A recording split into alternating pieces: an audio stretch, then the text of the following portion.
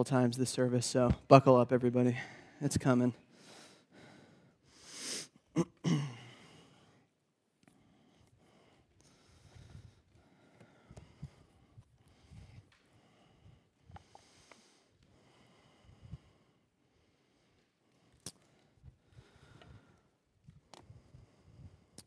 When I was a kid, I would sometimes stay up past my bedtime, reading some Hardy Boys mystery or some other kind of cliffhanger type book. And in each of these books, there's always at least one climactic scene where the outcome is uncertain and the survival of the main characters is in jeopardy. And so, unable to bear that suspense, I did what any reader with no taste for literary tension at that time of night would do. I skipped to the end. The end of the chapter, or sometimes the end of the book, because I just couldn't take it. I had to know, before returning back to where I was, into the thick of the story, if everything was going to be all right. Does this story have a happy ending? Are the characters going to make it? Because if I can get an understanding of the big picture, if I can see the whole story, then I can be comforted in the parts that are difficult, that are suspenseful, that are scary, and that are uncertain. So this morning, we will be continuing our study through Isaiah. Please turn in your Bibles to Isaiah chapter 40. If you don't have a copy of God's Word to call your own, I would encourage you not only to grab the copy that's in the seat in front of you, but to take it home with you today as our gift to you. No member of this church is going to be angry if we have to spend more money to buy more Bibles because we gave all of ours away. So please take it. You can find Isaiah chapter 40 on page 599 of the Bibles in the row in front of you. And astute observers may notice that the title that's behind me is different than the title that's on the program in front of you. That's because between the time the program needed to be finished and this morning, I realized that wasn't really what I was trying to say. So, sorry about that, but we're going to move forward with it. If you're new here, or if you're new to the book of Isaiah, let me briefly set the stage for us this morning. Up until now, the book of Isaiah has dealt with the threat of Assyria coming to conquer Judah after Assyria already conquered the northern kingdom of Israel. God has already foretold to Judah this looming destruction and exile that will happen to them for their rebellion against him. But up until this point, he has delivered the nation of Judah. They have not yet been conquered. Here in chapter 40, however, the prophecy shifts from the present to the future. And it shifts from condemnation to comfort. Instead of talking about the impending judgment, Isaiah begins to prophesy to Judah about when they return from that exile, of when their judgment is over, and the Lord reconciles his people back to himself. So with that background in mind, let's read together from Isaiah chapter 40, verses 1 through 5. God's word says to us, "Comfort, comfort my people, says your God. Speak tenderly to Jerusalem and cry to her that her warfare is ended, that her iniquity is pardoned, that she has received from the Lord's hand double for all her sins. A voice cries, in the wilderness, prepare the way of the Lord. Make straight in the desert a highway for our God. Every valley shall be lifted up, and every mountain and hill be made low. The uneven ground shall become level, and the rough places a plain. And the glory of the Lord shall be revealed, and all flesh shall see it together. For the mouth of the Lord has spoken." Let's pray together. Our Heavenly Father, we thank you for your word. We thank you for the comfort that you bring to us through your word. And Father, I pray this morning that that would be the case, that we would see in your word the heart of a God who loves us, the heart of a God who cares for us and who is with us in all things. Lord, may the words that I speak be faithful to your word, and may they be encouraging to your saints this morning. I pray all of this in Jesus' name. Amen. So what I want us to see today is how these words in Isaiah chapter 40 are meant to comfort God's people throughout all time. And they do that by revealing the whole story to those who are living in the midst of it. So as we look at this grand story together, I want to focus on three specific parts this morning. First, the author. Second, the main character. And third, the happy ending. So first, let's take a look at the author. As I said earlier, this scene in Isaiah 40 is a sudden shift into a time when the people of Judah will return from their captivity to Babylon. Historically, that won't happen for another 150 years after Isaiah dies. So what's going on here? God is comforting Isaiah's contemporary hearers with the promise of future restoration, even as they face the prospect of future exile. He's already providing a glimpse of the end to give strength to those who are about to be in the middle of the trial. And as the first two words of this passage make clear, the entire passage is supposed to be comforting. It's supposed to be a comfort to the people of God. Since we know that this story has a happy ending, we can trust the author in the middle of it. So what does God's word say to comfort his people? Let's look at verse 2 again. He says, "Speak tenderly to Jerusalem and cry to her that her warfare is ended, that her iniquity is pardoned, that she has received from the Lord's hand double for all her sins." So before they even head into exile, God is promising his people that there will be a time when their hardship is over and when their sins are forgotten. So like me, in reading these suspenseful books, God is allowing them to see the end so that they can live confidently in the midst of the trials that are to come. Yes, they will be conquered. Yes, they will go into exile, but there will be a point when their warfare is over and when their sins are forgiven. That doesn't mean that what lies ahead of them is a walk in the park. There will be real suffering. There will be death. There will be destruction. Their city is going to be invaded. Their friends and their family will be killed. Their temple will be destroyed. And they will be carted off to a foreign land to be slaves, trampled underfoot by the upper classes of their captors. But that's not even the worst part. In the first chapter of Hosea, who prophesied around the same time as Isaiah, the prophet reports God saying to Israel, "You are not my people, and I am not your God." These are incredibly strong words for the people of Israel to hear, but they reveal the depth of the covenant curses that they have earned by their rebellion against God. Their sin has made a separation between them and their God.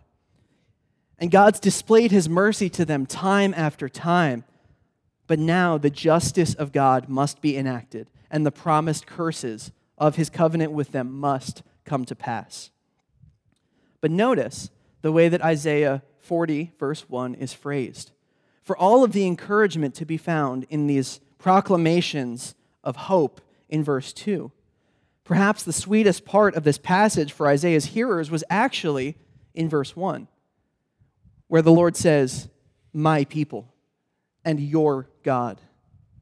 Though God is allowing these covenant curses to befall the people of Judah as a result of their sin, he is reminding them, even before it happens, of his character, which is that he is a faithful God. His covenant is everlasting, and even after these curses take place, he will remain faithful to his people. They will come out on the other side of this exile, and they will be his people, and he will be their God. He does not forget them. He does not cast them aside. It's not hard to understand the suffering that the people of Judah are facing here, that Isaiah is preparing them for. But here in Isaiah 40, God is already providing comfort before that happens. He's telling them, "I will not forsake you. I will be faithful to my covenant with you." Before they go into the fire, he is reminding them of what kind of God he is. Do you feel that this morning?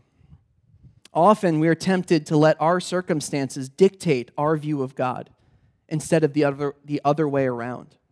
If you look around, there is so much suffering, sickness and death and depression and anxiety and racial strife and political discord and economic uncertainty, fractured relationships, and broken families.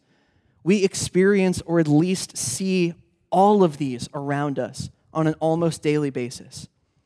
And if you find yourself establishing your understanding of God based on what's going on around you, then you're going to wind up with a God who is either evil, powerless, or both. How could God let these things happen? Why doesn't he stop them? One of my favorite movies is called Stranger Than Fiction. And it's about a man who one day, out of nowhere, starts hearing a voice in his head. And this voice is describing the events of his life as if he is the main character in a novel. And this voice is the narrator. He goes to a psychiatrist who diagnoses him with schizophrenia, but he says, that can't be right. This voice isn't telling me to do anything. It's just describing what I'm already doing with a vocabulary that's better than mine. Eventually, he hears the narrator's voice on the television, and he discovers that it belongs to a famous author. She is the one, seemingly, who is writing this story in which he is the main character. The problem, as he discovers, is that this author is famous for always killing her protagonists. That's her trademark. Her characters always die at the end of her books. So now he has to find a way to find her and to get her to change the ending before she writes the final period. Because he knows the author, he's confident about the way that the story is going to go. And just as Isaiah's hearers are assured by knowing the author of their story, so we too can have confidence in the knowledge of our God. We know what kind of stories our God writes. And unlike the author of the movie, our author writes stories of life and hope. If we let our circumstances dictate what we believe about God, there will always be reason for despair.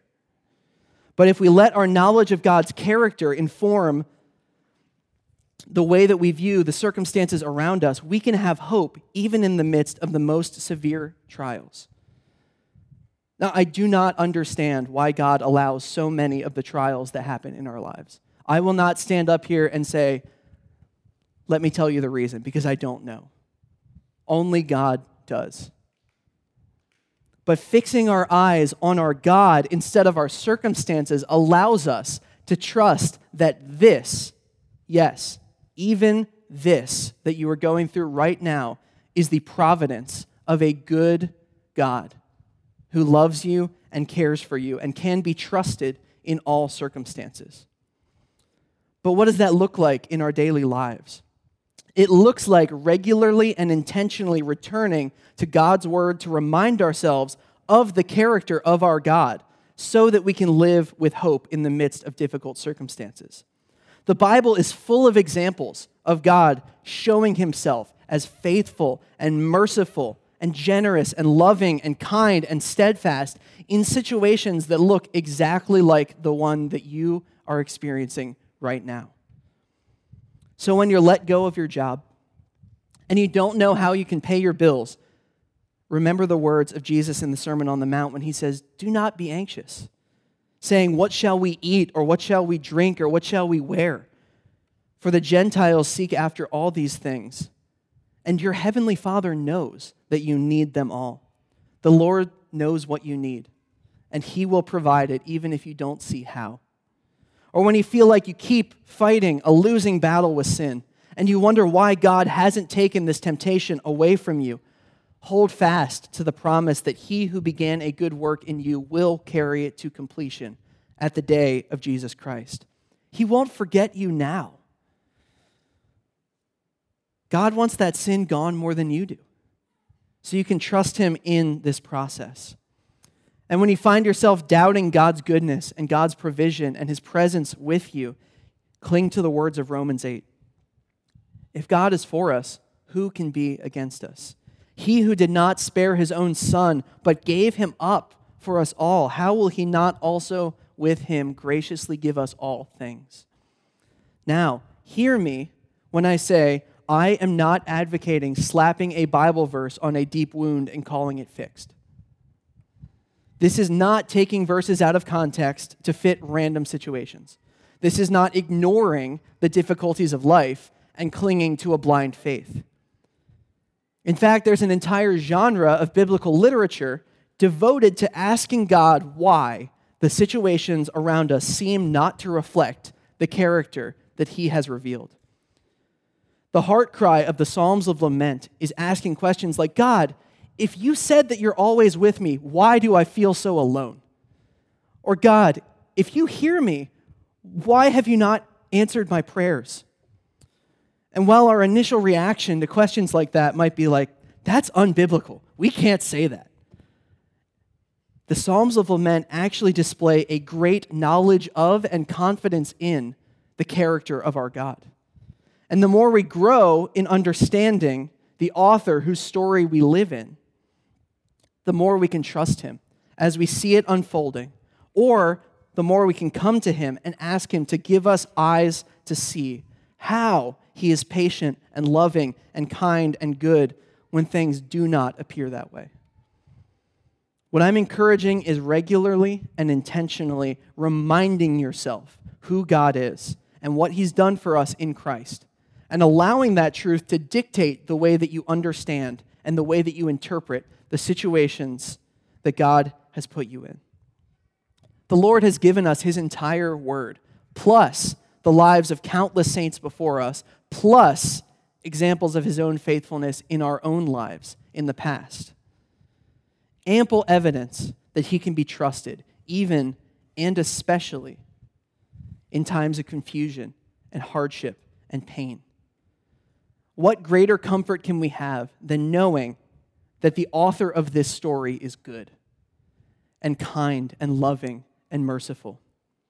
That was a great comfort to God's people in Judah, and it is a great comfort for us today.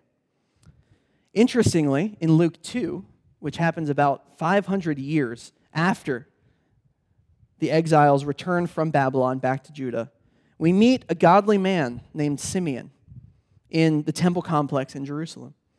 And he is waiting for God's promised Messiah. And Luke, in his account of this event, describes it as waiting for the consolation of Israel.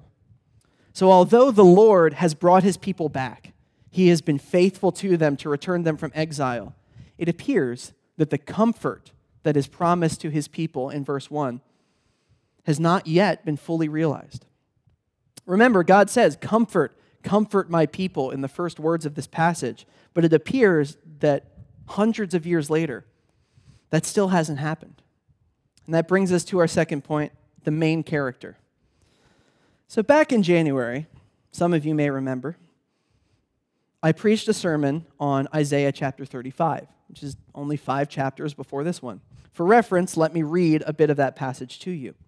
It says, "For waters break forth in the wilderness and streams in the desert, and a highway shall be there, and it shall be called the way of holiness. The unclean shall not pass over it. It shall belong to those who walk on the way." So I have to admit that the first time I read Isaiah chapter 40 in preparation for today, I was like, wow, that's really similar. Am I just going to preach the same sermon again? Maybe if I did, I wouldn't cry as much this time as I did last time. But generally, preaching the same sermon to the same group of people is frowned upon. So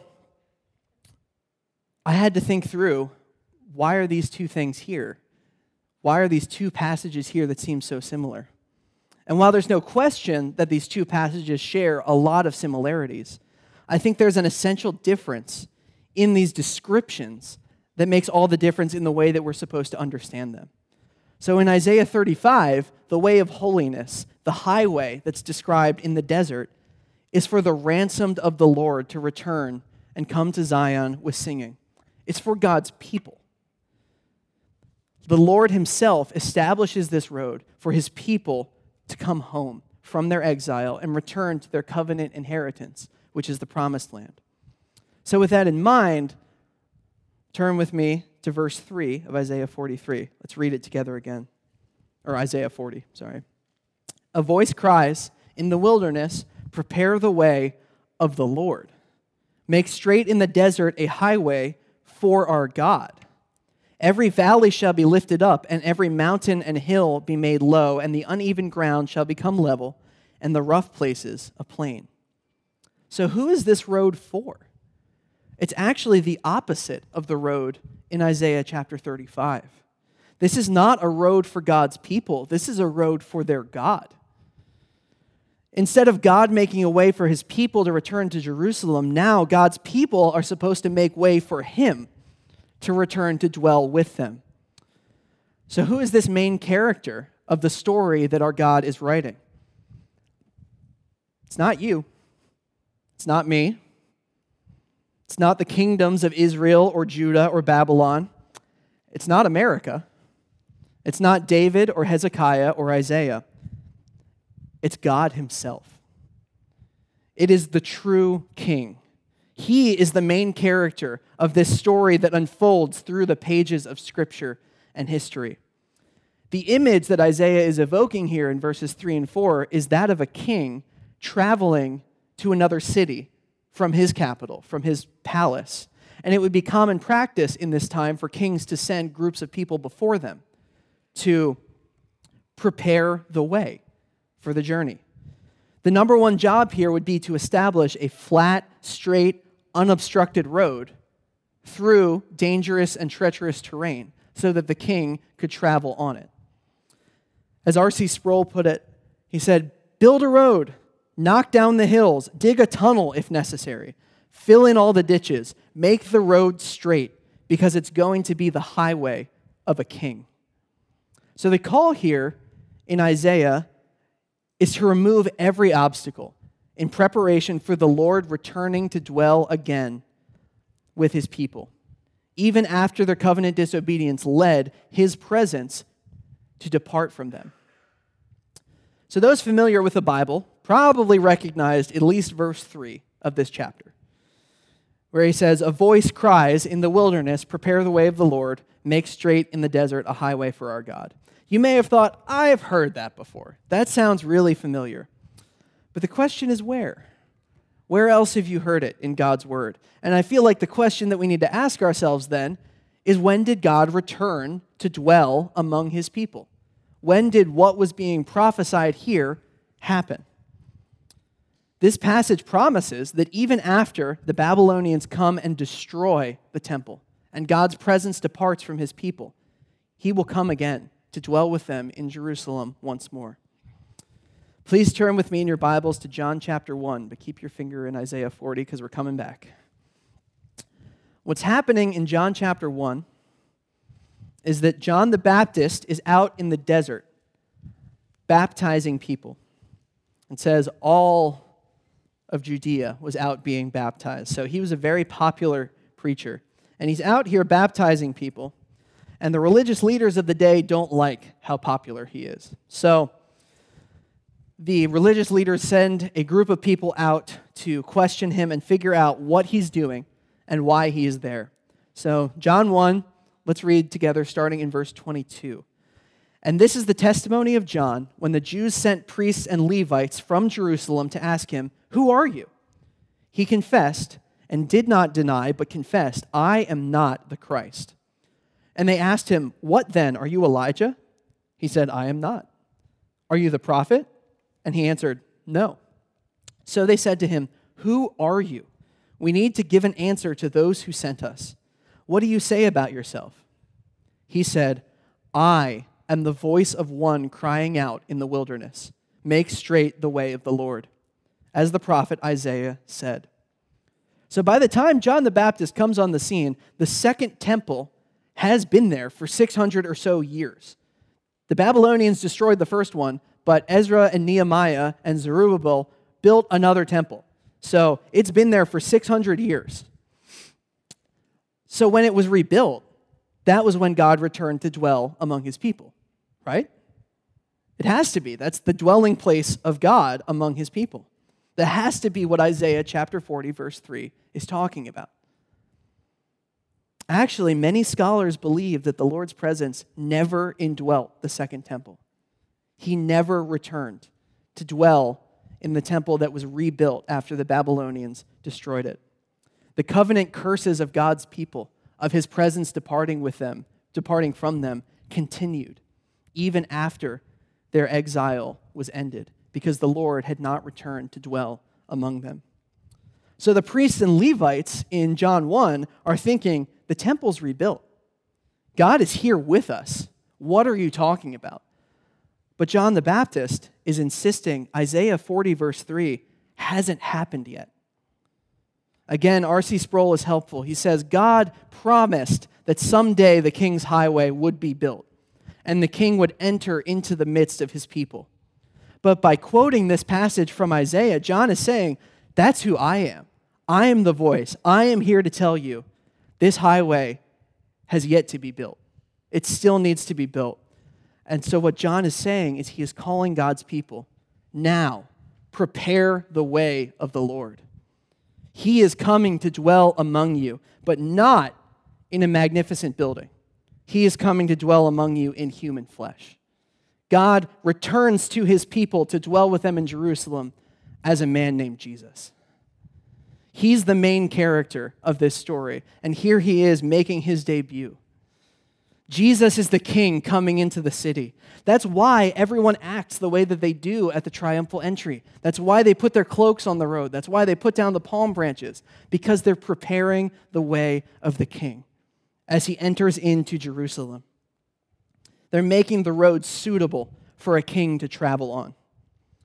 Jesus Christ, in his incarnation, is the fulfillment of Isaiah 40, verses 3 and 4. The presence of the Lord returned to dwell among his people, though it looks astonishingly different than what many anticipated. But he didn't just come to be with his people. He came on a mission. As the main character of the story, this is where the main plot happens. This is the climax of the story, the core of the drama, as Jesus Christ, God himself, comes to dwell among his people. I mentioned Simeon before, who knew that the comfort spoken of in Isaiah 40 verse 1 had not yet happened.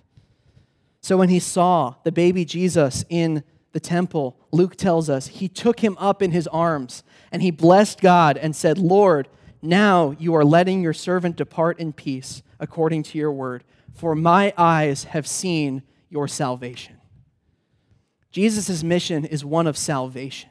He did not just come to dwell, he came to save. But what does that salvation look like? What are we saved from? Flip back to Isaiah 40, and let's take a look at verse 2 again. Speak tenderly to Jerusalem, and cry to her that her warfare is ended, that her iniquity is pardoned, that she has received from the Lord's hand double for all her sins. Through his perfect life, his substitutionary death, and his triumphant resurrection from the grave, Jesus did for his people what we could never do for ourselves. First, see in verse 2, our warfare is ended. You don't have to live long as a human to recognize that much of our lives here on earth is a battle.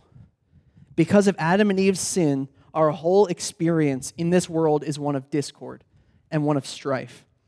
And though we battle against a number of things in this fallen world, the biggest areas of conflict come between ourselves and other people, and ourselves and our God.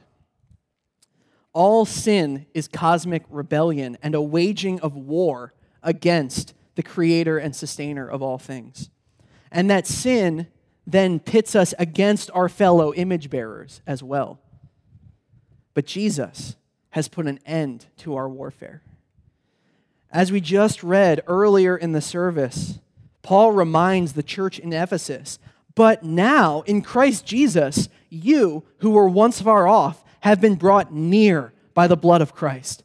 For he himself is what? He is our peace, who has made us both one and has broken down in his flesh the dividing wall of hostility by abolishing the law of commandments expressed in ordinances, that he might create in himself one new man in the place of two, so making peace, and might reconcile us both to God in one body through the cross, thereby killing the hostility. And he came and preached peace to you who were far off, and peace to those who were near. For through him we both have access in one Spirit to the Father. So then you are no longer strangers and aliens, but you are fellow citizens with the saints and members of the household of God. It's hard to miss the message of peace in that passage. Did you hear this beautiful double message that we have peace through Christ Jesus? So most importantly, we have been made right with God. We who once were far off have been brought near into a peaceful relationship with our God through Jesus Christ, who is himself our peace. And because of that, any divisions that exist between God's people are erased. Since we have been reconciled to God and brought into the same body through Jesus Christ, made fellow citizens and with the saints and members of the household of God, how can we let our pet preferences and our little disputes stand in the way of peace that God himself has created? For anyone who is here this morning who's holding a grudge against a fellow image bearer of God, who refuses to let go of a past offense, whether it's a harsh comment or a missed event, an unfortunate misunderstanding, or something that's happened probably far too often this past year, a tasteless Facebook post. Whatever it may be, if we divide ourselves from another person made in the image of God, especially another member of your local church, because of a past offense, then it reveals a misunderstanding of the finished work of Jesus Christ. We are not practicing and living in the truth of the gospel, and we're misrepresenting the truth of the gospel to a watching world around us. Our warfare is ended. Let us not pick it back up. As image bearers of God, one of the ways that we display the character of our God is how we interact with one another. So when we're divisive or bitter or dismissive or harsh or unforgiving, what does that say about the God in whose image we are made and of whose body we are a part? But on the other side, what a beautiful gift when we are able, through our words and our actions and our encouragements and our time together, to participate in the process of reminding one another of the good, faithful, patient, forgiving, caring, loving author of our story. In the Sermon on the Mount, Jesus teaches us, so if you are offering a gift at the altar and there remember that your brother has something against you, leave. Leave your gift there before the altar and go. First, be reconciled to your brother, and then come and offer your gift. Jesus takes this so seriously that he insists you cannot worship God rightly until you are made right with your neighbor. Is there someone that you need to forgive, or someone from whom you need to ask forgiveness this morning? Let me encourage you to not let it wait. Our right worship of God, even this morning, depends in being right with our neighbor and having a right relationship with those around us. If the Lord has forgiven us so much, how can we withhold forgiveness to those who have grieved us so comparatively little? Christ died to bring unity in the church. Let us not cheapen his death by trying to undo what he has bought at the highest price. Second, our warfare is ended because, as verse 2 says, our iniquity is pardoned. The very rebellion that we engaged in against God has been forgiven. But God is just, and he cannot just let sin go unpunished. So the iniquity was not forgotten. It was paid for completely. The language of the last part of verse 2 is kind of confusing. It says, she has received from the Lord's hand double for all her sins. So on a first reading, it definitely might seem like the Lord exacted twice as much payment as was necessary from the people of Judah for their sins. Now, we just said God is just, and that sounds incredibly unjust. But in fact, the Hebrew word that underlies this English translation double in this verse, refers to the process of folding something in half so that you have two perfect sides. You have one half, and then you have its double on the other side. So the verse could be rendered, she has received from the Lord's hand the exact match for all of her sins. So payment has been made perfectly, and it has been made completely. In God's perfect justice, he demanded the suitable covenant punishment for his people's disobedience. But in his perfect mercy, he suffered that punishment himself so that his people would never have to. And the way that that happened was through the sacrificial death of Jesus Christ on the cross. He came to save his people from their sins by taking these covenant curses upon himself and suffering exile from the presence of God in their place. He came so that the punishment of the Babylonian exile that the people of Judah are just looking forward to will never have to happen again for those who love him and put their faith in him for salvation. Now, the punishment for sin still exists for those who have not placed their faith in Christ. God has told us how that story ends as well. And it is an eternal separation from him. There is no return from exile. There is no promise of God's loving, comforting, delivering presence for those who have not trusted in Christ. But this morning, hear these words clearly. The offer of salvation is open to you. It is open to all. Will you hear it this morning? Will you recognize your own warfare against God and ask him for the peace that comes only through the sacrifice of Jesus Christ? Salvation is offered to all today. The Lord has come to dwell among his people. That was Jesus' mission. He came to deal once and for all with that which separates us from God. That is the end of the story. When you look at the end of your life, what do you envision? Maybe to grow old with your spouse, or to be surrounded by children and grandchildren. Is it to retire and move to Florida, or spend the rest of your days playing golf, going to bingo night, and eating dinner at 4:30? Hopefully, our desire would be to continue to grow in our love and knowledge of the Lord Jesus Christ more and more through the rest of our years. But whatever our final days may hold, whatever they look like, the Lord has already told us what will happen after we breathe our final breath. Our King has come. Our warfare is over. Our iniquity is pardoned. Christ has paid for it all. And by seeing the way that the author has written the story of the main character, as we see this plot unfold, we can have confidence in our own final chapters. We can have confidence in the story that our God is writing for us. And that brings us to our last point, the happy ending.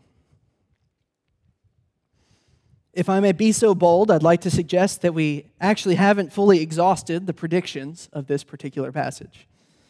As one commentator put it, given that no return from Babylon, or Persia, or Greece, or Rome ever came anywhere close to fully ending Israel's hard service, paying for its sins, or leveling, even metaphorically, all its rugged places, and certainly no event prior to Christ's coming ever revealed the glory of the Lord to all humanity, it seems reasonable to suggest that Isaiah had a distant, grander fulfillment in mind as well. I think there's 3 different layers Isaiah is pointing to here in chapter 40.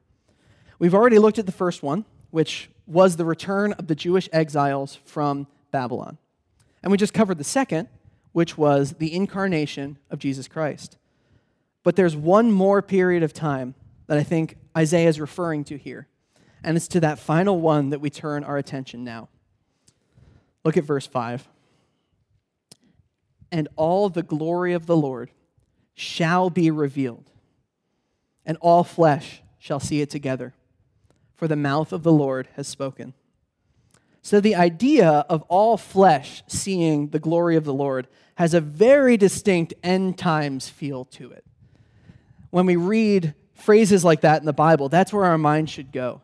To say, oh, they're speaking of the end times here. And so we see these clues in Isaiah, and we see this mirrored in other places in God's word. Jesus speaks in Mark of his return when he says, and then they will see the Son of Man coming in clouds with great power and glory.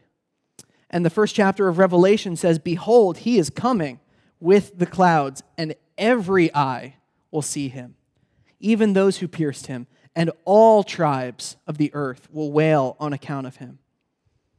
So here in Isaiah 40, God isn't just speaking about the end of the Babylonian exile or the end of our Christian lives, but the very end of all things. He's showing us the end of the big story, of which all of these other stories are just a small part. And this end will be when all flesh, not just Israel, not just the church, but all people behold the glory of the Lord as revealed in the person of Jesus Christ. And this is when the Lord will return and dwell with his people, as he promised, in a way that he has not since the Garden of Eden, face to face. Have you ever watched a Hallmark movie? Even though the small town family farm was about to be bought up by a big city businessman and turned into an industrial park, the townspeople rallied around their beloved neighbors and saved the farm. The married couple rediscovers their true love for one another, even though their jobs, their family, and the craziness of life threatened to pull them apart. The little girl almost lost the spirit of Christmas, but her dad made it home to be there on Christmas morning, even from hundreds of miles away, in the worst blizzard the town has seen in 100 years. You want to know a secret? I didn't look up any of those plots. I made them up. But chances are Hallmark has made all of those movies. The reason I can do that is because they're so predictable. There's always a happy ending. No matter what happens in the first 75 minutes of the movie, the last 15 minutes redeem it all. All is right in the world when the credits start rolling. And I think the reason why these movies are so popular and why they affect us so much is because we as humans are hardwired for happy endings. We feel the tension and the struggle of this world, and we think to ourselves, there has to be a plan.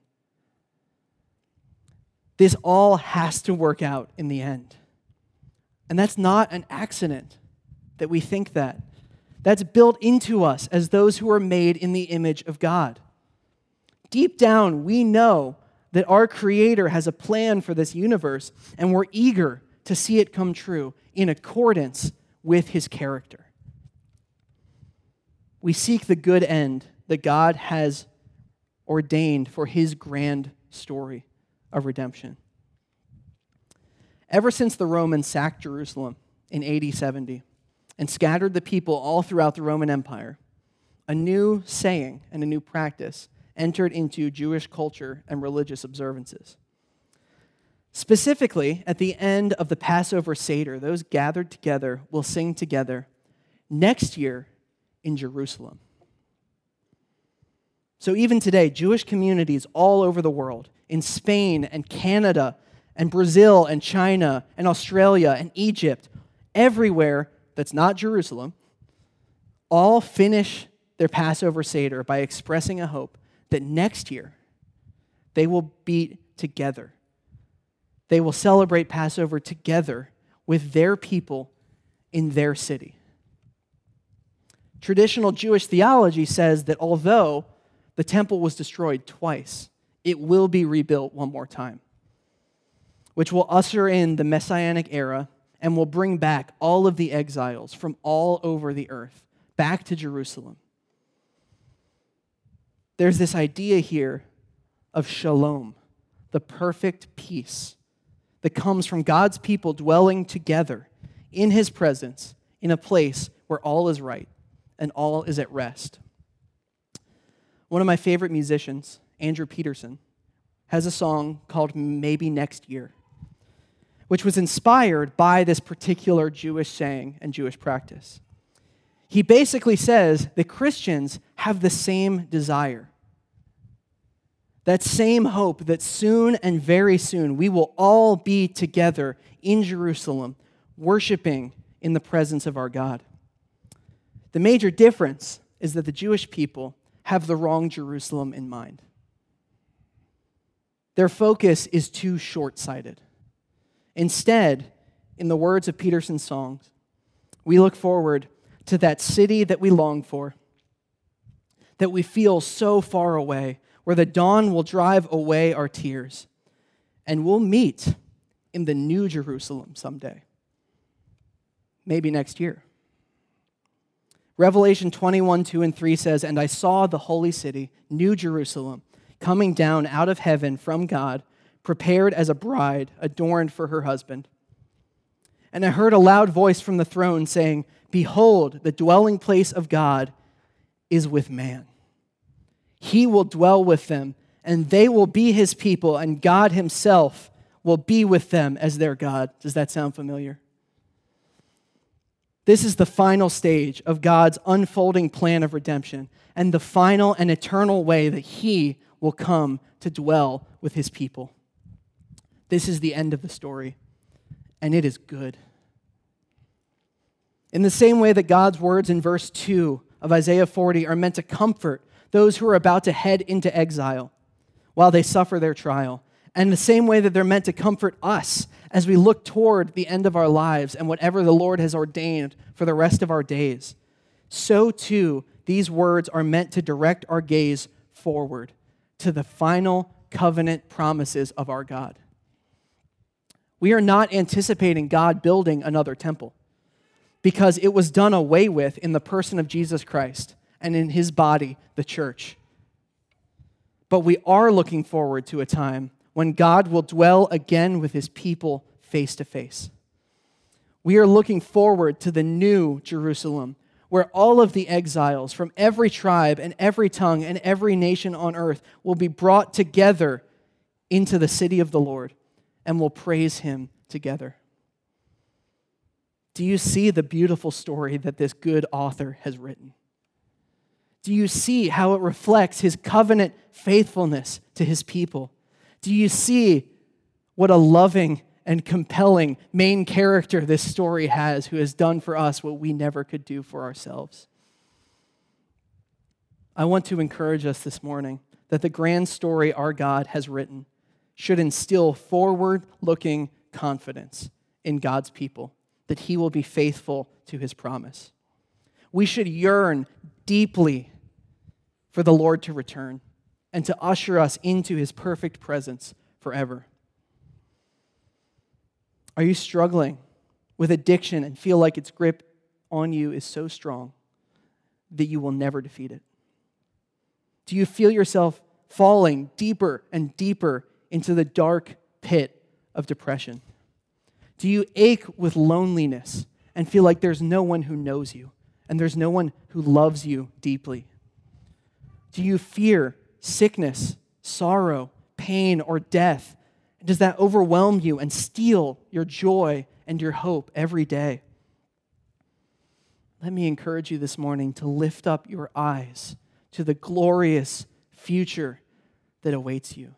We have seen the end of the story, brothers and sisters, and it is good. There will be no more yearning. There will be no more unmet desires as we are completely satisfied in the presence of our God. There will be no sadness or sorrow or pain or grief. We will be fully known and fully loved by our Creator, Savior, and Sustainer. God has shown us how this story ends. And this knowledge is meant to comfort us and make us yearn for that end to come soon. Though we continue to struggle, though we continue to fight, though we live in this world as exiles, hear the words of our God for us this morning. Comfort. Comfort my people, says your God. Speak tenderly to Jerusalem and cry to her that her warfare is ended, that her iniquity is pardoned, that she has received from the Lord's hand double for all her sins. Through the finished work of Christ on our behalf, we we may look forward to the eternal kingdom of God in all of its glory. Verse 5 concludes, "The mouth of the Lord has spoken." The Lord has said that he will do this. Do you trust him? He has given us the end of the story that we may be faithful and hopeful even in the midst of it. Do you believe it? The good author of our story has shown us how it ends, that we may be encouraged while we're in the midst of it. Let's pray.